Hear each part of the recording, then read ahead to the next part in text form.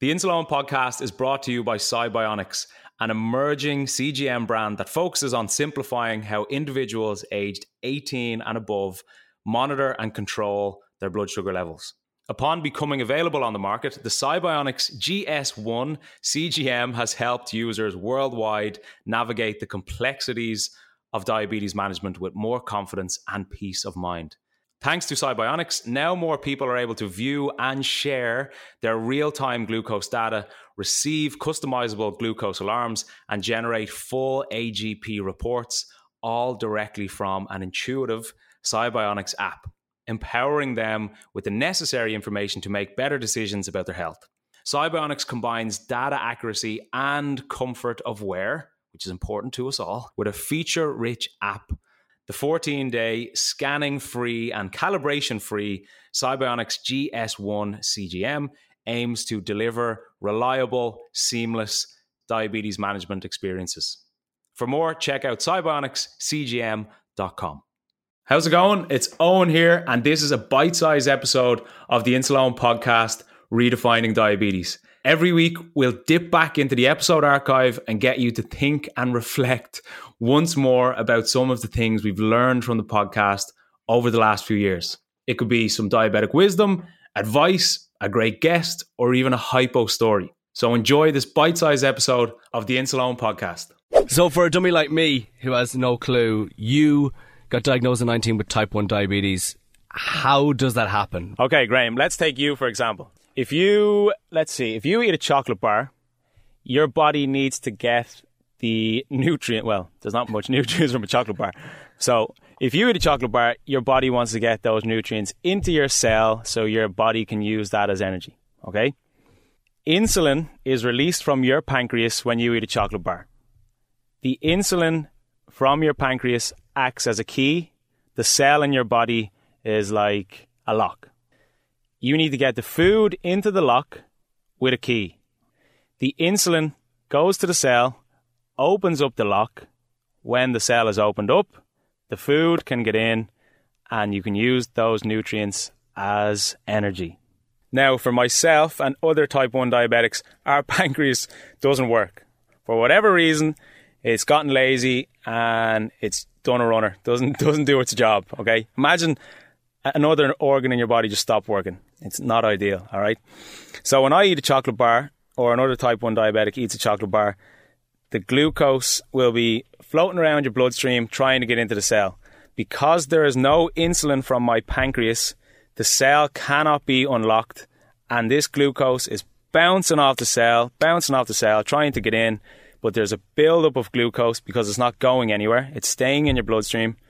So therefore, for myself and other diabetics, we have to manually inject insulin. So it's like, I view my EpiPen as like an external pancreas. So when you eat a chocolate bar, your body deals with it internally. When I eat a chocolate bar, I need to deal with it externally. So I presume when you talk about having high blood sugar, this is when the buildup of glucose just keeps rising and rising because it can't get into the cell. So you then inject insulin into your body. Absolutely, yeah. And then that goes straight into your cells? Goes straight into the bloodstream, acting as that key, as if my pancreas was to release it, opens up the cells, and then everybody gets into the cells and everybody has a good time and we use it as energy.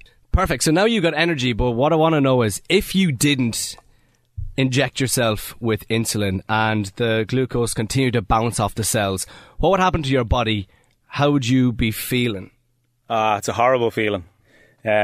So the two short-term effects of type 1 diabetes are either a low blood sugar, that's if you take too much insulin, or high blood sugar. That's if you don't take enough insulin, right? So because we're specifically talking about high blood sugar right now, when I have a high blood sugar, it's a horrible feeling. It's kind of like being diagnosed all over again, obviously to a lesser extent. But the build-up of the glucose, you feel really tired. I personally don't feel hungry at all. I know other people do feel hungry. I have no appetite, feel nauseous. Your vision goes quite blurry. And then I get this really weird feeling. I know your blood's warm anyway, but I get this sensation like my blood is even hotter than it is. It's strange. So it's kind of like, for me, when my blood sugar's high, I feel as if someone's kind of squeezing me from the inside. It's this weird... Yeah, it's this weird, I know. That's horrible. Yeah, it sounds weird, but I know if my blood sugar's low, I know if my blood sugar's high. What's the longest you've gone feeling like that? Have you been out with the EpiPen for a period of time? Maybe you forgot it when you left the house. The longest time would have been just before I was diagnosed. Since I have been diagnosed, I've been good with it. I always have my stuff now. I forget my blood checker every now and then, but I always have my insulin. Well, most of the time. But there's never been an extended period of time. The longest that I can remember would be, apart from diagnosis, would be, say, going to bed at night, sleeping. Well, you rarely sleep. Sleeping and then waking up with a high blood sugar. When you wake up, it's like you've had 15 pints, but you haven't. You're nauseous, you have a headache, you're really dehydrated. Do you wake up in the middle of the night with that feeling? It can wake you up. I'd more so wake up with a low blood sugar. It's kind of like a natural alarm. Actually, only last night I had 2 low blood sugars through the night. So what happens when you've got a low blood sugar? When you have a low blood sugar, there's too much insulin in your body. And basically, your body is like screaming out for glucose to bring you back up.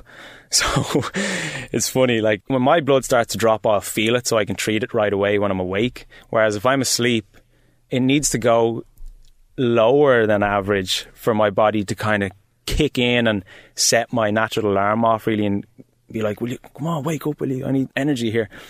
But when you wake up in the middle of the night and your blood sugar is really low, you have this sense of hunger, Graham, I can't even describe to you.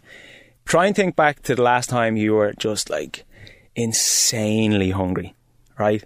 And this type of hunger is that times 10,000. Like, I honestly can't even describe it. You wake up and I always try and deter myself from eating too much. I want to treat it with a few glucose tablets and that's it. But you're like a zombie, right? And you wake up and I invade my kitchen like I'm a bear at a picnic.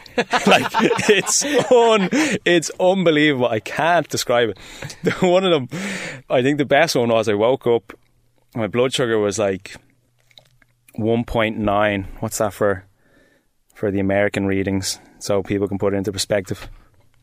So that's like a blood sugar of 35. I know it really doesn't mean anything to you, but that's really, really low. So I remember I woke up at 1.9 and I walked into the kitchen like I was a bear and I opened up the cabinets, and you eat anything. You eat anything you see, anything that has any sort of nutrition at all that you think will bring your levels back up, you eat. So in one night I ate an entire sliced pan of white bread, 2 packets of Sour Patch Kids, an entire tub of Nutella and a bowl of Cheerios. And then so you go back to bed, and then because you fall back asleep, you wake up and your blood sugar's through the roof. Yeah. Thanks for listening to this bite-sized episode of the Insulone podcast. And if you want to listen to the full episode, you can check it out in the description. Chat to you soon.